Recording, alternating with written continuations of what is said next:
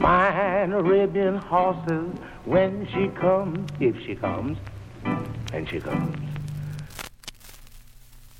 That was Fats Waller.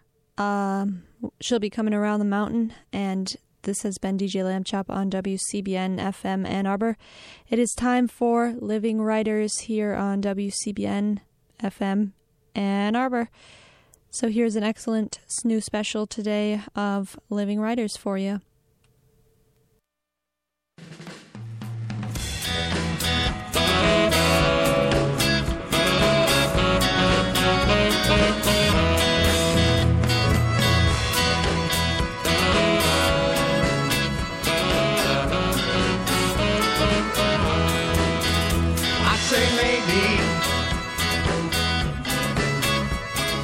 Maybe I'm in love with you. I say maybe. Maybe I'm in love with you. You put your arms around me, I'm in love with you. You say that you believe me. Good afternoon. You've got Living Writers on WCBN FM Ann Arbor. I'm T. Hetzel. Welcome back from summer. Thank you to Amanda Yulee and Frank Yulee for Summer Living Writers. They were brilliant, as always. I love the summer fun that Amanda and Frank and the super searching and illuminating conversations that they bring to us over the summer. So first of all, big thanks to Amanda Yulee and Frank Yulee. And now it's so great to have Khaled Matawa here in the studio to kick off our fall semester, first show of our season. Yes, thank you. It's great to be back. It's great. It's great to have you back. And Khaled was like, "Don't worry, I know my way to the station. I know, no problem there." We've got Gina Brandolino engineering behind the glass there, making us sound good.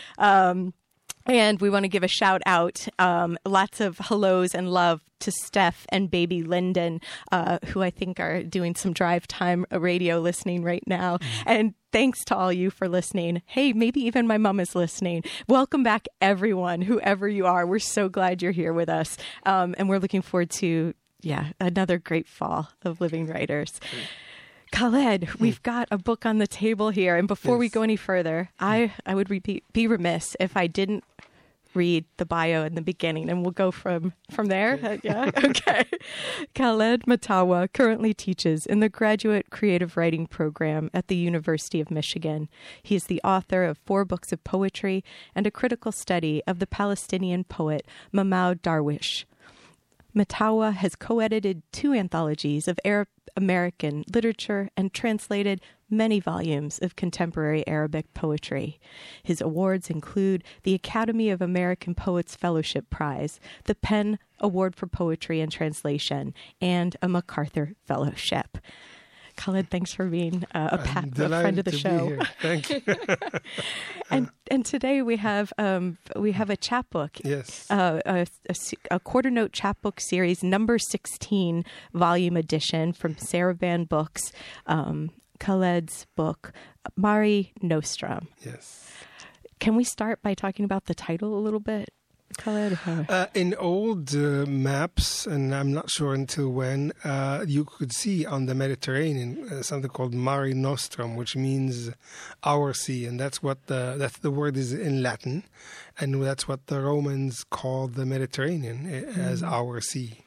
So this feeling of conquest within it. Yeah, and it's clearly an implication, and it continued to stay as a viable term, and then in 2013, the Italian Navy, which was trying to put a stop to the migrants crossing from the southern Mediterranean to north to Italy and elsewhere, they started an operation called Mare Nostrum, which is meant to put an end to migration, which is...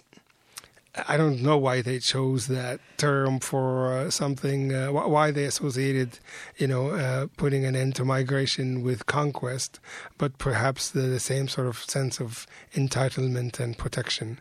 So I had been writing entitlement and then protection for whom, right? Yeah, or who is being protected for themselves. Apparently, that's what they think, and from the migrants who were had come a very long way and a very difficult journey to find to come to safety, to find refuge, and to restart their lives. So it was I think the operation did end up ending after a few years, but the Italian government has set up new regulations that are even worse than before, and sort of putting up a much greater hindrances against migrants coming and against boats that are picking up migrants from the sea, and so the process of the anti-immigrant policy, which we see in the United States, is also had been picked up by the Italian government of late. So for me, the title, to take the word and call it Mare Nostrum as a way of making it our sea, not just the Latins or the Italian governments, but our sea as it's all of it's the sea that belongs to all of us, and many of the voices are voices of migrants, so it is their sea and it's their side of the story. So it's a reappropriation. It's an old post-colonial trick. But it seems like it's a response, but also a renaming of the sea and what happens in it. Yeah, to claim the name again to actually force a questioning of like whose sea is it? Yeah, who's Nostrum. Us, that's what us means. Mare Nostrum, Well, and after reading this book, because of the multiple perspectives too that you mentioned, it made me start to question again, like who is the R? Like who are we and who is the you? Imagining like with a voice, if one of the voices from a refugee, having this realization that. That the refugee, I think, is recognizing that they're the refugee, but then the reader somehow then is invited to think about, well, what are you also? What would it be like to feel that way, to suddenly have this recognition that I am the outsider? Yeah, I mean, I think that's I think the poem you're talking about is a very short poem from a refugee camp in Greece. It's called Moria Refugee Camp Journal. And in it, I mean, the people who end up being refugees are ordinary people. When they do end up being like this, some of them say, well, I didn't think I'd be like one of those people that are, scattered about and are refugees, and sort of like a stereotypical thing that I used to see on television. It's me now. So that's what that realization. Would you like to read that? Yeah, it's sort of a very difficult poem to read because it's a word by word poem, but it's also we'll throw the monkey wrench in early then. Yeah. So this is called the Moria Refugee Camp Journal. About you, a grave yard, on this much that you live in. The this much you live on, the all about you, a grave, a yard or two, the not much, the yes, you are one too. Thank you. You're welcome. So, and having that, when you said it was a difficult one to read, having that feeling and the openness or disconnectedness of parts of it, we see the poem on the page grouped in triplet, but still this disconnection and the openness. I feel like that's what helps the reader to sort of enter into it then. Yeah. Well, I mean, I think it's later in the book, so it's a slightly challenging poem, slightly perhaps, that comes in later after you've been sucked into the poem's themes. But it's not really a sentence. It doesn't follow it doesn't fulfill the promises of a sentence. It interrupts and it restates the words grave and yard and graveyard, and the word yard becomes, you don't have a graveyard, you have only one yard, you have a small space.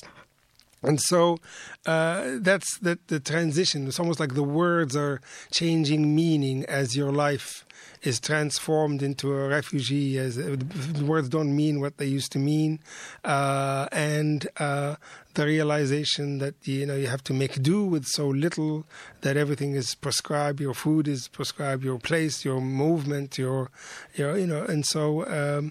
All of a sudden you're in it. You didn't realize, thought you were going somewhere else, but no, you're in this permanent temporariness of being a refugee, where you're just like always waiting for the next stop, and it may happen, it may not happen. So that's why it kind of undercuts itself a little bit, because that's the thought process, an unsettled and unsettling thought process. Yeah.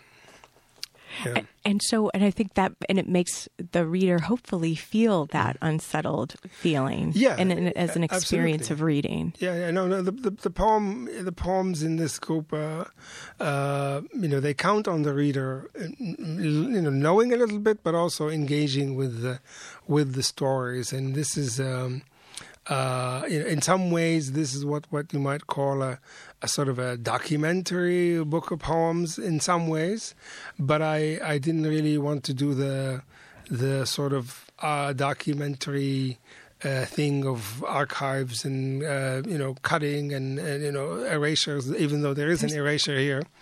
I didn't want it to sort of have it feel. I wanted really to do lyric. I wanted the lyric to be the way of documenting. And the art is delivering it. Exactly. I think there is a way in which in people to sort of grasp the authenticity of migrants or people working with who are in hard situations, in difficult situations. It's almost like the attempt was, well, let's not make it too artsy or not too artistic. Let's, in order to tell the truth, let's let the voices speak normally. Let's take out the art and make the speech more sort of normal in order to document. And the art of documentation went that way. For me, I felt like no, I need to emphasize that this is that these voices can be eloquent, and that they should have a quality of that resonates lyrically rather than something that's in the margins of art. So there's a heightened artifice about the poems here. They're all in tercets, as you noted. All of them are in 3 lines. So it just tells you that this is structured deliberately in that manner, and it's going to do the art, but also do the documenting and the argument and the advocacy, if you will. Yeah. And in doing so, creating that experience. Yeah, that's the hope. Then too. there's space for the reader to come in. Yeah, absolutely. Yeah. And so when did you know you were writing this group of poems, Mare Nostrum? I began around 2014, 2014. I began to learn more about, when you learn about the boats sinking and another group of people, hundreds sometimes. There was one incident, I think I mentioned here, is in 2013, where there was a boat that was filled with refugees, and it caught on fire, and there was this fire in the sea. And that's outside. The erasure. I think that's the poem called Fuel. That's a different incident. Okay. So that was so you raised the profile of the situation, but there is. So I began to, and also knowing that these boats were taking off from Libya, which is my home country and where I had gone 2012 to start an arts organization there with Reem, my wife, and so on. So to see that this place that you were hoping to build and rebuild was the place where a lot of human trafficking was going on was heartbreaking. So I felt it's out of responsibility and in many ways because it was coming out of Libya, because it was just a tragedy, and because it was it was part of a human story that was. It didn't seem to have many voices with it. It just seemed to have pictures and images, but not many voices and many stories. And so, but the stories are out there. Just how do you tell them in a particular way? That was the challenge. And Mare Nostrum is one way that these stories are coming into the world now. I hope so, yeah. Let's take a short break, and when we come back, we'll talk more, and we'll hear more poems from Mare Nostrum. Today on the program, Khaled Matawa is here. I'm T. Hetzel. We've got Gina Brandolino behind the glass. We'll be back.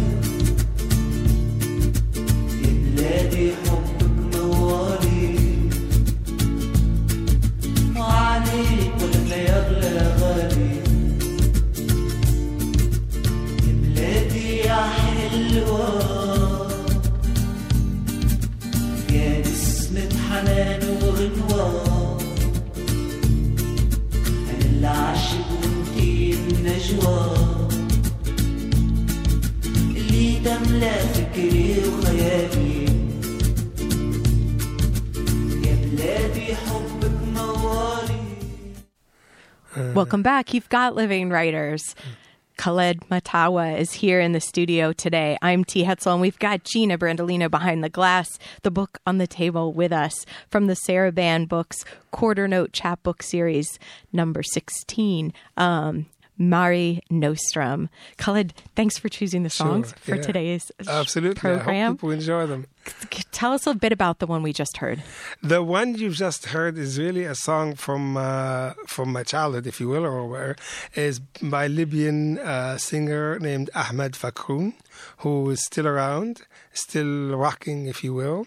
Ahmed Fakroun was one of the first Arab singers and songwriters to do this sort of the rock sound that you hear, sort of a kind of a reggae, contemporary rock pop sound, doing it with Arabic. And he's sort of like a musician. People who were, people stole his ideas eventually and, later on thanked him with a pat on the back or whatever. But he was really a pioneer, and he came from Benghazi, and I remember being at a friend's house and seeing him, just sort of jam with others. So he was, a childhood hero. You mean it just in the neighborhood? He was like on a stage, it was near my cousin's house, and the neighbors' older kids. They don't mess around with them. But he had come by, and they invited him to teach them. He was very open about electric guitar and drums and that kind. It was actually in a garage. So it was a garage. It was a garage band in Benghazi. Yeah, that was the 1970s. So that's almost more than 45 years ago.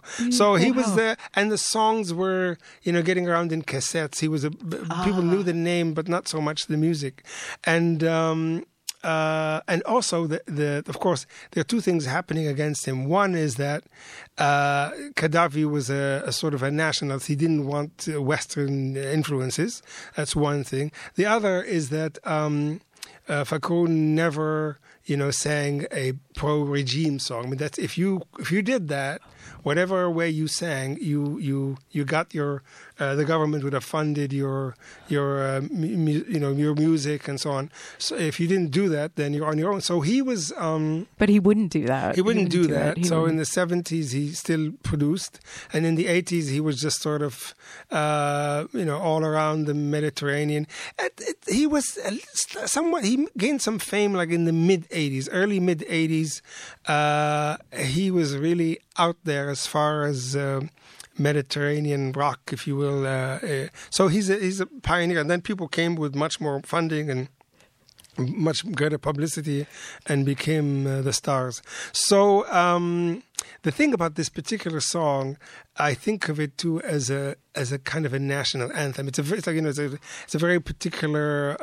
It's not an anthem. It's like a bobbing kind of and but the songs are. My country, your love is my song. Nothing or anyone will I ever love more, or something like. But it's if anybody wanted a national song, they would take this one completely. But it had this very personal. It comes from a personal voice and so on. But from the land and the people, not the regime or Gaddafi. No. So it still exists to me as this sort of alternative. A national anthem, and it's still very popular. When the Gaddafi regime was collapsing, and in the year after, some of them heard it for the first time. Some of them, began to be looped, and so it exists now as this alternative, affectionate, not macho national anthem. And you knew about it. In the 70s before, and maybe because of your age, because you were a teenager then, right? And so and you came to the US in 1979. Yes, I was 15 then. 15, So I was 10 when at that garage band event. So I was not maybe 11. So he was way 100 floors above me, as Leonard Cohen says. But still, very, very, very cool. You were. It was a you great knew what privilege. it was. You could. So he was a great figure. I mean, in a way, it's. I wanted to have it here to just sort of. I always think of bringing this music or the sound of where I come from as part of my story, because. And I was there just a few months ago. The boats are leaving not far away from Tripoli. There is a lot of bad news and so on, but that's not the only association I have with the country.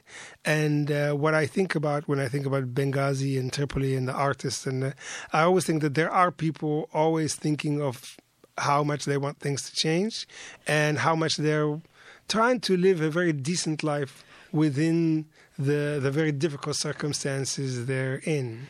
And you can say that about the refugees. You can say that about the people who are waiting for their chance to a better life. The idea of migrants or immigrants are these criminal gangs that are coming across, or which is what the Italians are saying, which is what our government is saying now, is. It's really not true. It's not true at all. And in fact, people who do end up, making these journeys, often they're ambitious. They really are keen about changing their lives. Yeah. And I remember one story in Ceuta and Melilla. These are two Spanish cities in North Africa. They're like enclaves within geographical Morocco. and a lot of Africans are across from Western Africa, Algeria and so on, and Morocco, and they tried to jump the fence into these two Spanish cities. What happens to them is if you do jump the fence and you become a refugee, they detain you in a refugee camp, and some of them are nice places, you share a room with other people, you're fed and so on. And I remember reading one of the refugees saying, "Well, that's okay. We jumped the fence. We're here now. We get checked by the doctors. We're in good health and we're fed and so on. So when are you going to stop treating us like babies? When are you going to give us work permits so that we can work and live our own lives?" So the idea that these migrants want to come and siphon off the milk and honey of Europe or America, or that they want to live lazy lives, is not true at all. They want to be independent. They want to work. They want to earn. They want to grow, contribute. Exactly. It's almost like they were almost like living in these incubators. Like, get us out of here. We're, okay. I proved to you that I really want to be here. I went through a lot. Some of them jump the fence 2 or 3 or 4 or 5 times. They break legs or arms or whatever, and say, okay, enough. I've gained the pounds I lost. I have no vitamin deficiencies. Give me work permission. Let me live, in a sense. Yeah. And that's. Yeah. I think that's a very typical. I think that's the typical attitude of most people. They want and they know that being fed and kept in a place, however excellent the treatment might be, is no match for living your own life and having your independence and being dignified. So they leave the detention centers and become illegal. They begin to, see if they can get work in people's houses and cleaning bathrooms. That for them is much more dignified than being in a detention center where, you're playing Uno or watching, soccer or whatever all day. So I think although don't knock the soccer. No, don't knock the soccer.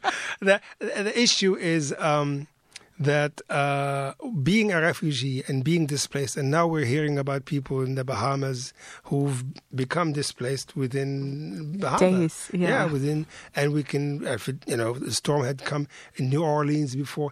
Being a refugee and being out of your home and out of all of your daily habits and existences and out of work can happen to vast millions of people. Oh, I would say anyone. That some circumstances can change. Some of us have solid situations, but the vast majority of people, even in America, can all of a sudden become refugees, and who's there to help them? That's a question. So it's people from elsewhere. That's all. That's the only difference. Whose circumstances have become dire that way, and the question becomes then: is that why? Because anybody can be like this. So that's the question that refugees pose: is that you can be one too, right. And unless you're in denial, you better try to be helpful and kind. Amen to that, okay. Khaled. Yeah. How did your research start in this project? Was it because you saw boats leaving, or what?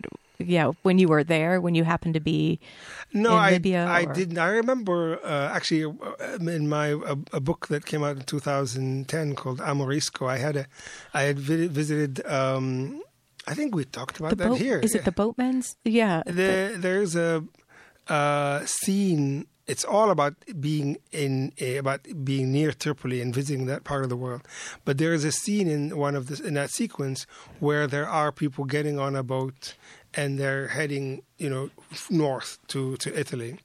And that was sort of so I'd written about it, but not and with a sort of a philosophical, if you will, take on what it means. It sounds much different for you now. Oh, yeah. It's the emotional sort of very different. Non-justice as well of displacement. The story is much more detailed. So, I knew that these people left from Libya, but also where did they come from? And then you hear, okay, I knew that people used to, they're like maybe from Chad, Niger, but then they were coming from further and further afield. They were coming from Senegal. So like if you're coming from Senegal, crossing half of Africa to get to Niger and the town of Agadez, and then going up north, and then staying in Libya, however, and then from Libya trying to get on a shoddy boat where and that's, just getting to Italy is, you would think that that's like the arrival. I mean, I couldn't really follow the story beyond Italy because I saw what happened there.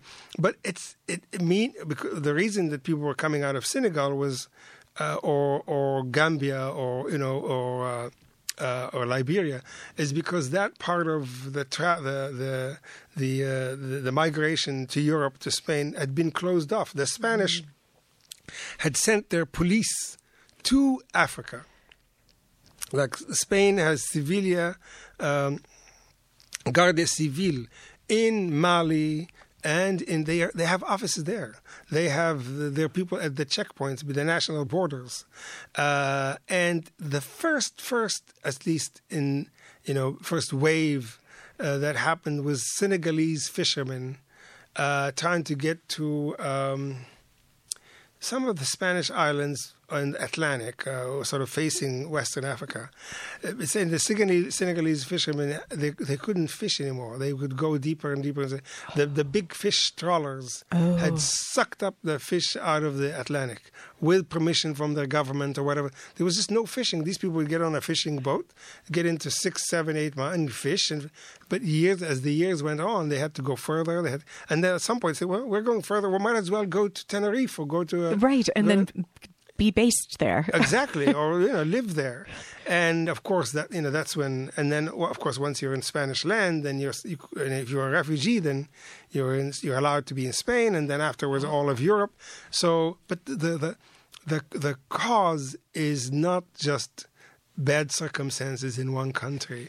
The cause is the global economy, the environmental damage that's caused around the world, the fact that anchovies or sardines or they're just we're taking them, the Japanese are taking them, or whoever is taking them, and the people in that part of the world that had lived on these for hundreds of years or thousands of years can't have them. So the world economy came and stole their natural resources. Well, okay, they're going to go to the world economy. Maybe the world economy will give them a place now, because if people can't feed in the land or by the sea that they've lived in nearby, where are they going to go? How can they live? So yes, we'll leave everyone with that for just a second. Okay, we'll take a short break, and then we'll come back Okay. and we'll hear more poems from Mari Nostrum. Today on Living Writers, Khaled Matawa is here. I'm T. Hetzel. We'll be back. Thanks.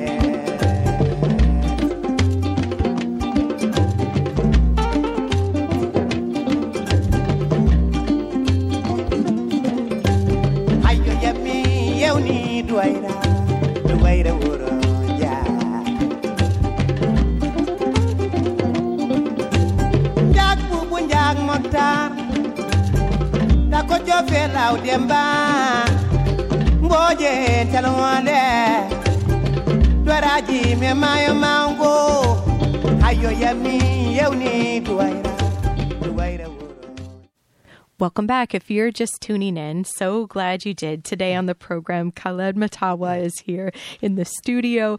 I'm T. Hetzel, and we've got Gina Brandolino behind the glass engineering, and we're talking about Mari Nostrum, number 16 in the Quarter Note Chapbook series, out with Sarah Ban Books. an epic series, Saraband. We were talking before we came on the air, where it's great that this is like the latest edition of the series is wonderful too. Yeah, so you're adding to be it. part of it. There are so many authors that I admire who've been in it. So I'm glad to be part of it, to be invited to be part of it. So it's a great thing for me. Well, so the cover art. It sounds like when you were working with Saraband Books, you had a lot of input on the look of what the chapbook would look like too. Yeah. How did you choose the cover art? How did you? Well, I mean, I think the choices were either a photo that sort of captured the experience. There's the image that really sort of haunted me. Part of it is when people are rescued, they're given these thermal blankets that are like gold. They're like gold foil, and I mentioned that image. So I wanted to have maybe a photo that was like maybe a photo like that. But then I thought like maybe there's actually art by some of the people who survived the crossing, and I began to look. I'm a big Google forager, so I found this publisher in Italy, Elsevier, and they published chapbooks, so like small art chapbooks of work by migrants. And there is the cover that I chose is a series of drawings by a Tunisian migrant who lives in Rome now. His name is Slim Fajari, and we contacted them and they said absolutely. But that was it was even better than the photo to actually find work by somebody who'd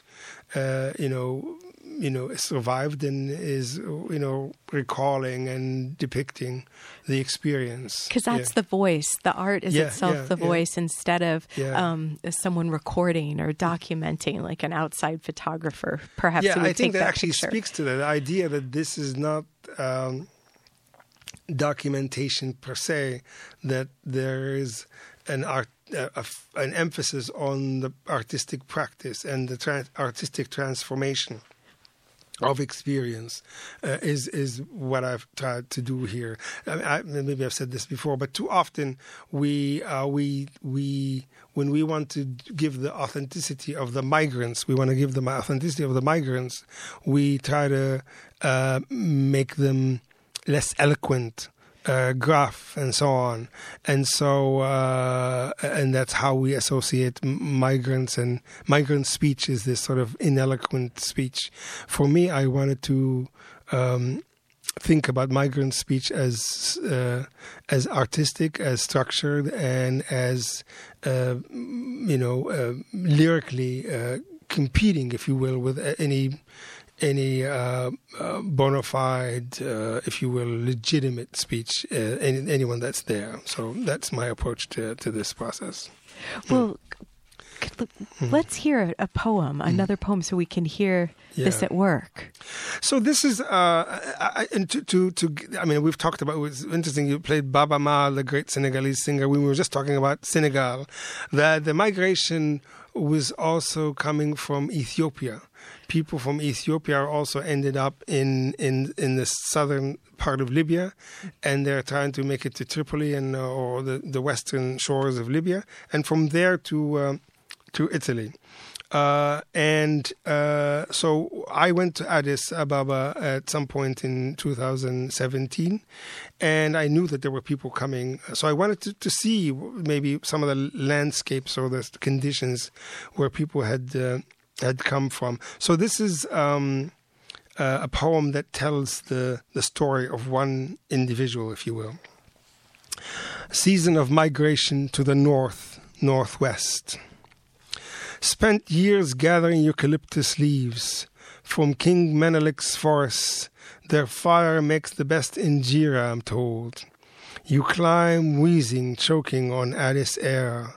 Then you find yourself in these scented woods. back-breaking, but I love bundling the leaves, how the rain soaks the scent into your clothes and skin. Maybe that's why Menelik built his palace here, a great church looming over it to show he was content. But even he was tempted away. His queen sent a messenger from the foot of Itonto, saying she's found a new Addis, flower, Ababa, and he followed her like Adam out of paradise to co-found the metropolis nightmare. Was my dream worth more than enough air to live on, something between banal sin and the Creator's potency? Addis to the source of the Nile, then Khartoum to Sinai, to be an asylee in Tel Aviv, or northwest through Darfur and Sebha to the Bride of the Med.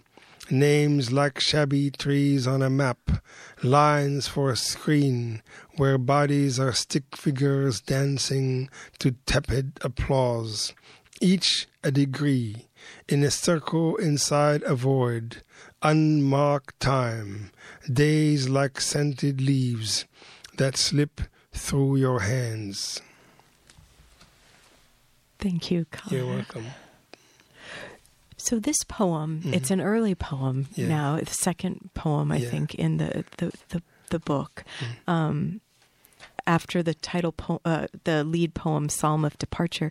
This is narrative. It's giving us sort of the scope or the landscape of what this chapbook or this journey. In some ways, yeah. It tells you some of the starts. There used to be a route from Ethiopia and Eritrea up Sudan and Egypt through Sinai and Israel. Some of these folks are still there. Some of them end up being, kidnapped by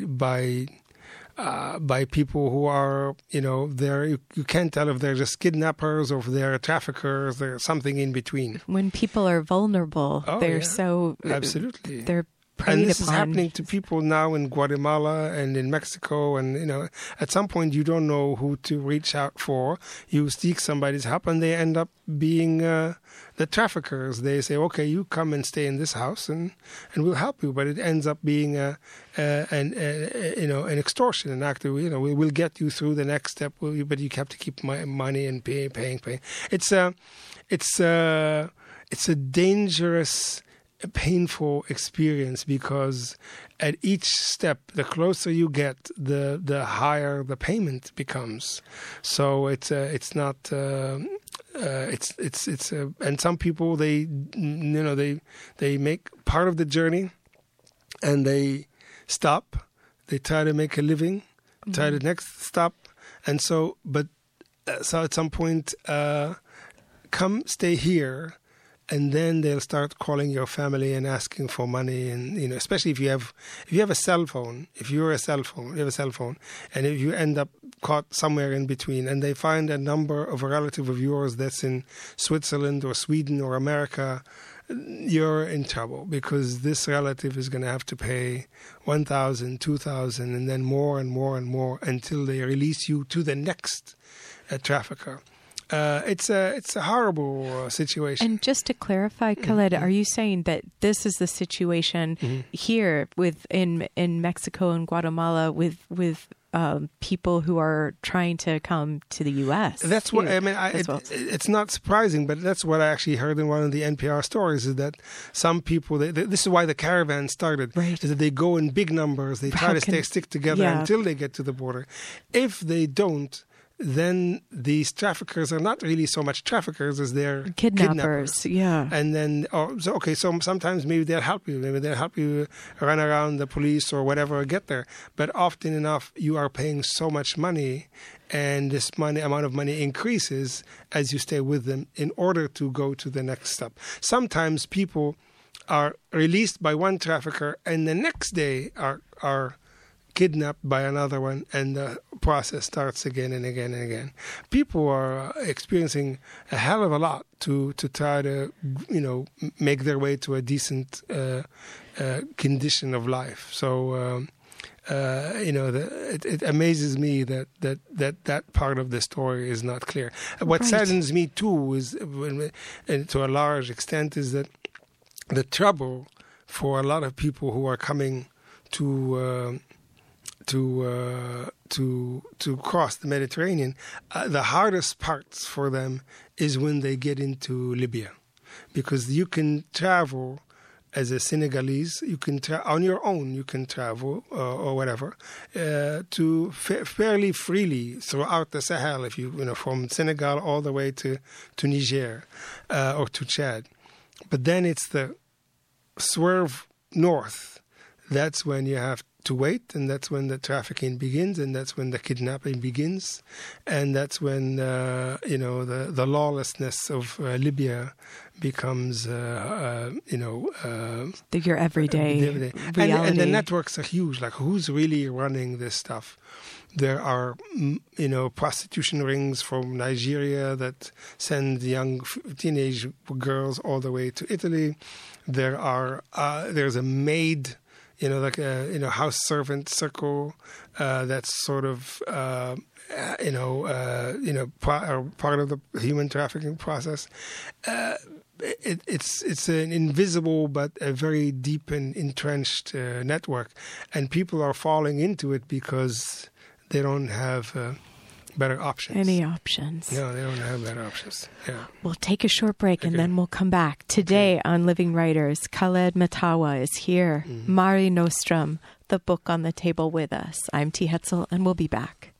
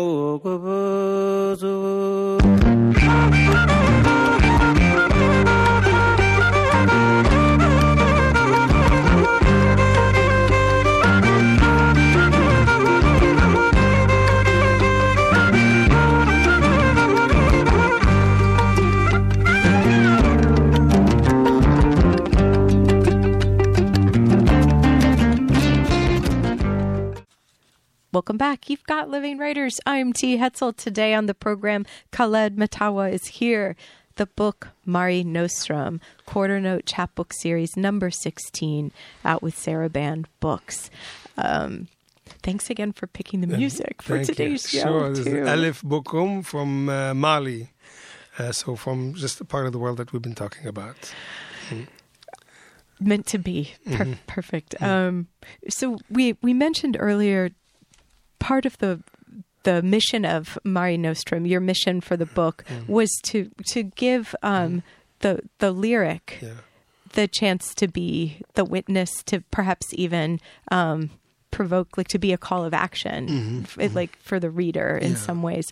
And in part of it, you use the tercets. You also use forms. You're playing with form. You have Psalm of Departure. You have many psalms, actually. Then you say song, like constant song. There's the blues, more psalms, and then there's also odes and a journal.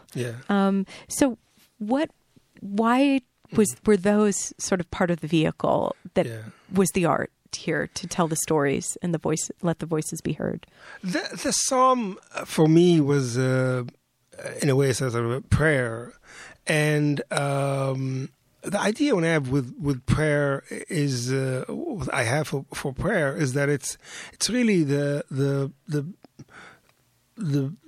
position of speaking when you have no one to speak to.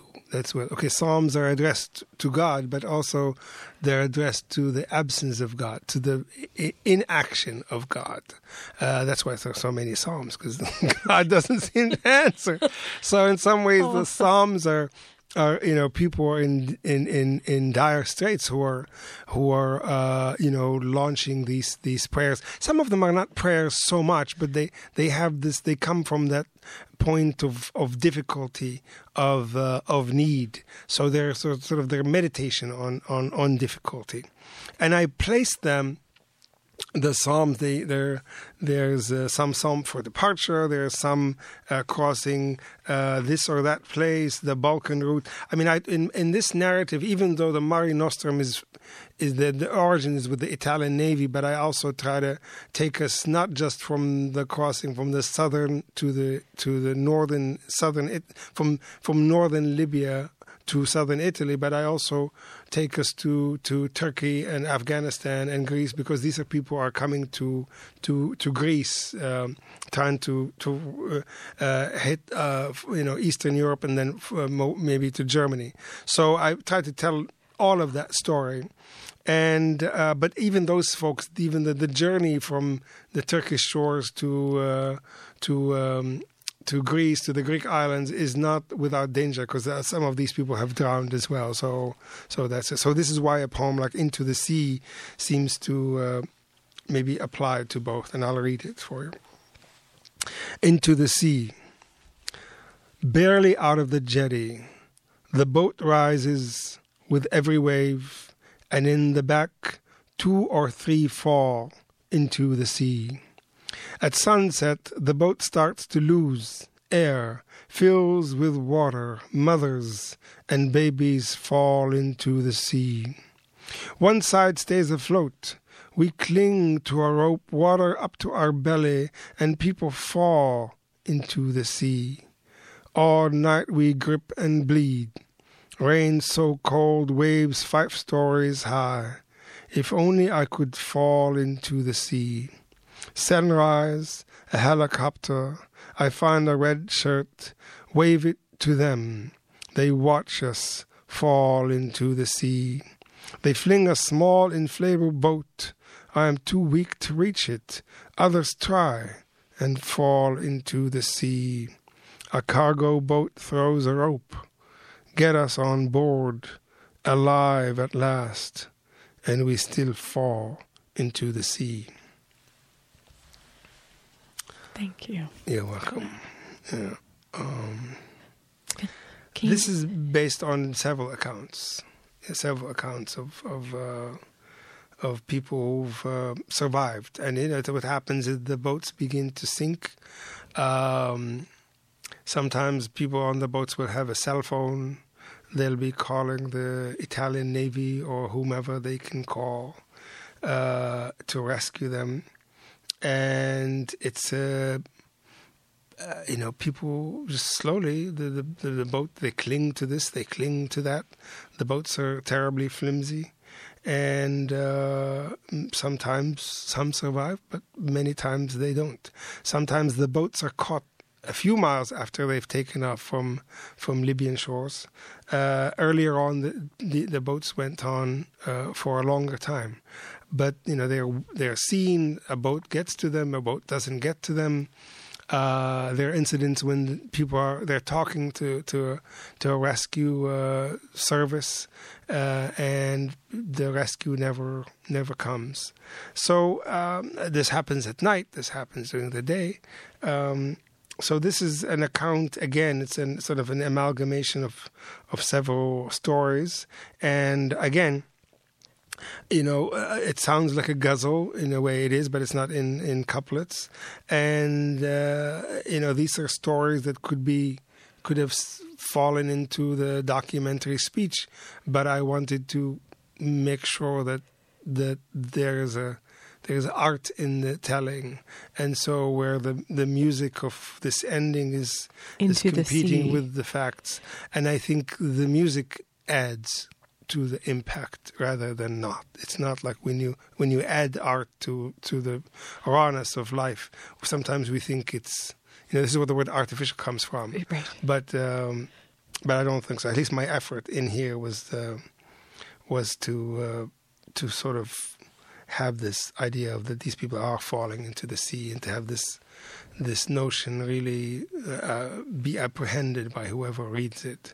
So the music is not just a device; it's an emphatic device, and a device of emphasis, if you will. And again, sort of what we were talking about at the beginning, Khaled, to create that experience for the reader with the Into the Sea. There's something that's changed by having the music of that repetition, and how it's used differently. Like it's the meaning of it is changing in each of its roles. Well, in many of its roles. The repetition comes also due to the fact that this thing continues to happen.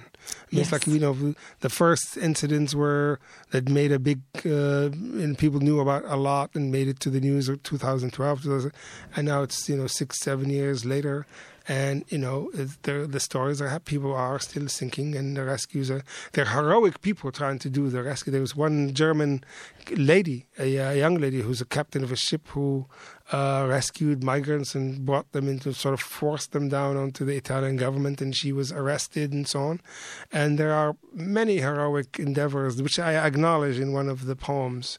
Psalm to the Volunteer is one of the poems dedicated to those who are involved in the rescue process as well. And we should mention before we go that this is a larger project. Saraban Books has published this chapbook, and it's its own its own art, its own creation in the world, Mare Nostrum. But you have another book that will be coming out with more poems with this theme. With other themes. The book that finishing up will be coming out from Grey Wolf Press in November, and it has. I take on this hard subject. It makes my poetry sort of a hard reading experience. But it, the migrant poems, there will be more of them, and they will be like the center of the book. But the other issues around it are whether it's my personal life, whether the politics that has surrounded me over the recent years, or the changes that I see in the world, and my travels. I mean, over the past few years, I've traveled to Kenya, to Madagascar, to Ethiopia, to Egypt, and other places. So all of these are coming into the story of the big book. But this one, I'm very glad that there's a smaller version of the more compact version in this chapbook that can just hopefully stands on its own well enough, but also when the book comes we will realize that it's a part of a bigger picture. Thank you, Khaled. You're welcome. Thank you so much. And I look forward to talking to you later in the year when you come back and we have for the Michigan Quarterly Review. Yes. Issue. That'll be fun. It'll be great. So we'll talk more. Thanks for being being the first. Thank you for inviting me. Thank you. Thanks to everyone out there for listening today, and many, many thanks to Gina Brandolino for engineering.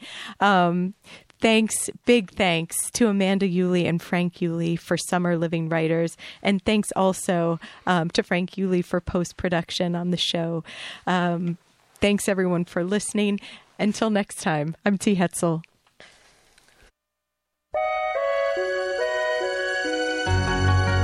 Now in Vienna, there's 10 pretty women.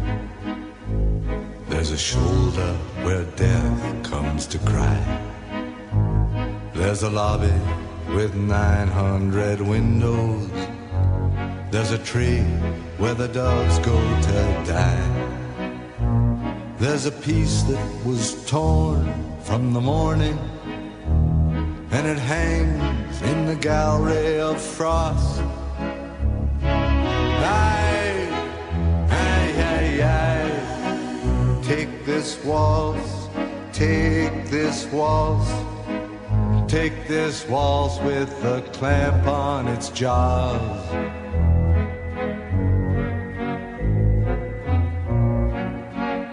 Oh, I want you, I want you, I want you on a chair with a dead magazine in the cave at the tip of the lily, in some hallway where love's never been. On our bed where the moon has been sweating, in a cry filled with footsteps and sand. I take this waltz, take this waltz, take its broken waist in your hand.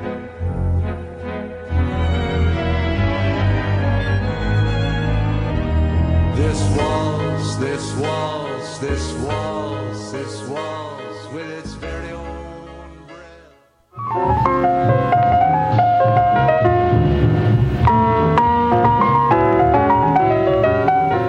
Hey, this is George Cables. I'm in Ann Arbor, in an oasis, because I'm listening to WCBN FM Ann Arbor, 88.3 on your FM dial. Yeah.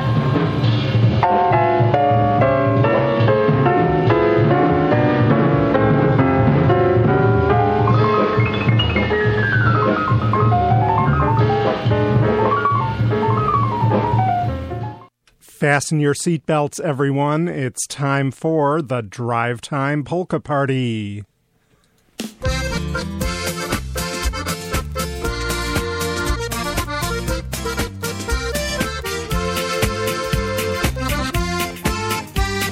Pierogies, hoagies, pretzel carts, cheesesteak, clam bakes, polka bars, Camden Yards, and Fenway Park. That's what I like about the North. Diners, delicatessen, stuffing it ain't dressing. Catholic churches for confessing. That's what I like about the North. Football in 2 feet of snow and Lambeau Field in 10 below. If folks don't like you, you will know. That's what I like about the North. Harlem Jazz, Chicago Blues, Motown, Soul and Jersey Bruce, Prince and the Revolution. Now that's what I like about the North.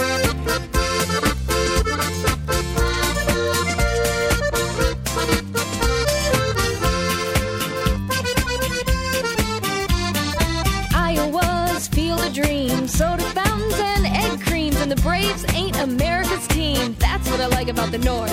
You got the Indians in Ohio and the Vikings up in Minnesota. Mary Tyler Moore and Rhoda. That's what I like about the North. We ain't fixing to do, we just do it. And when it snows, we drive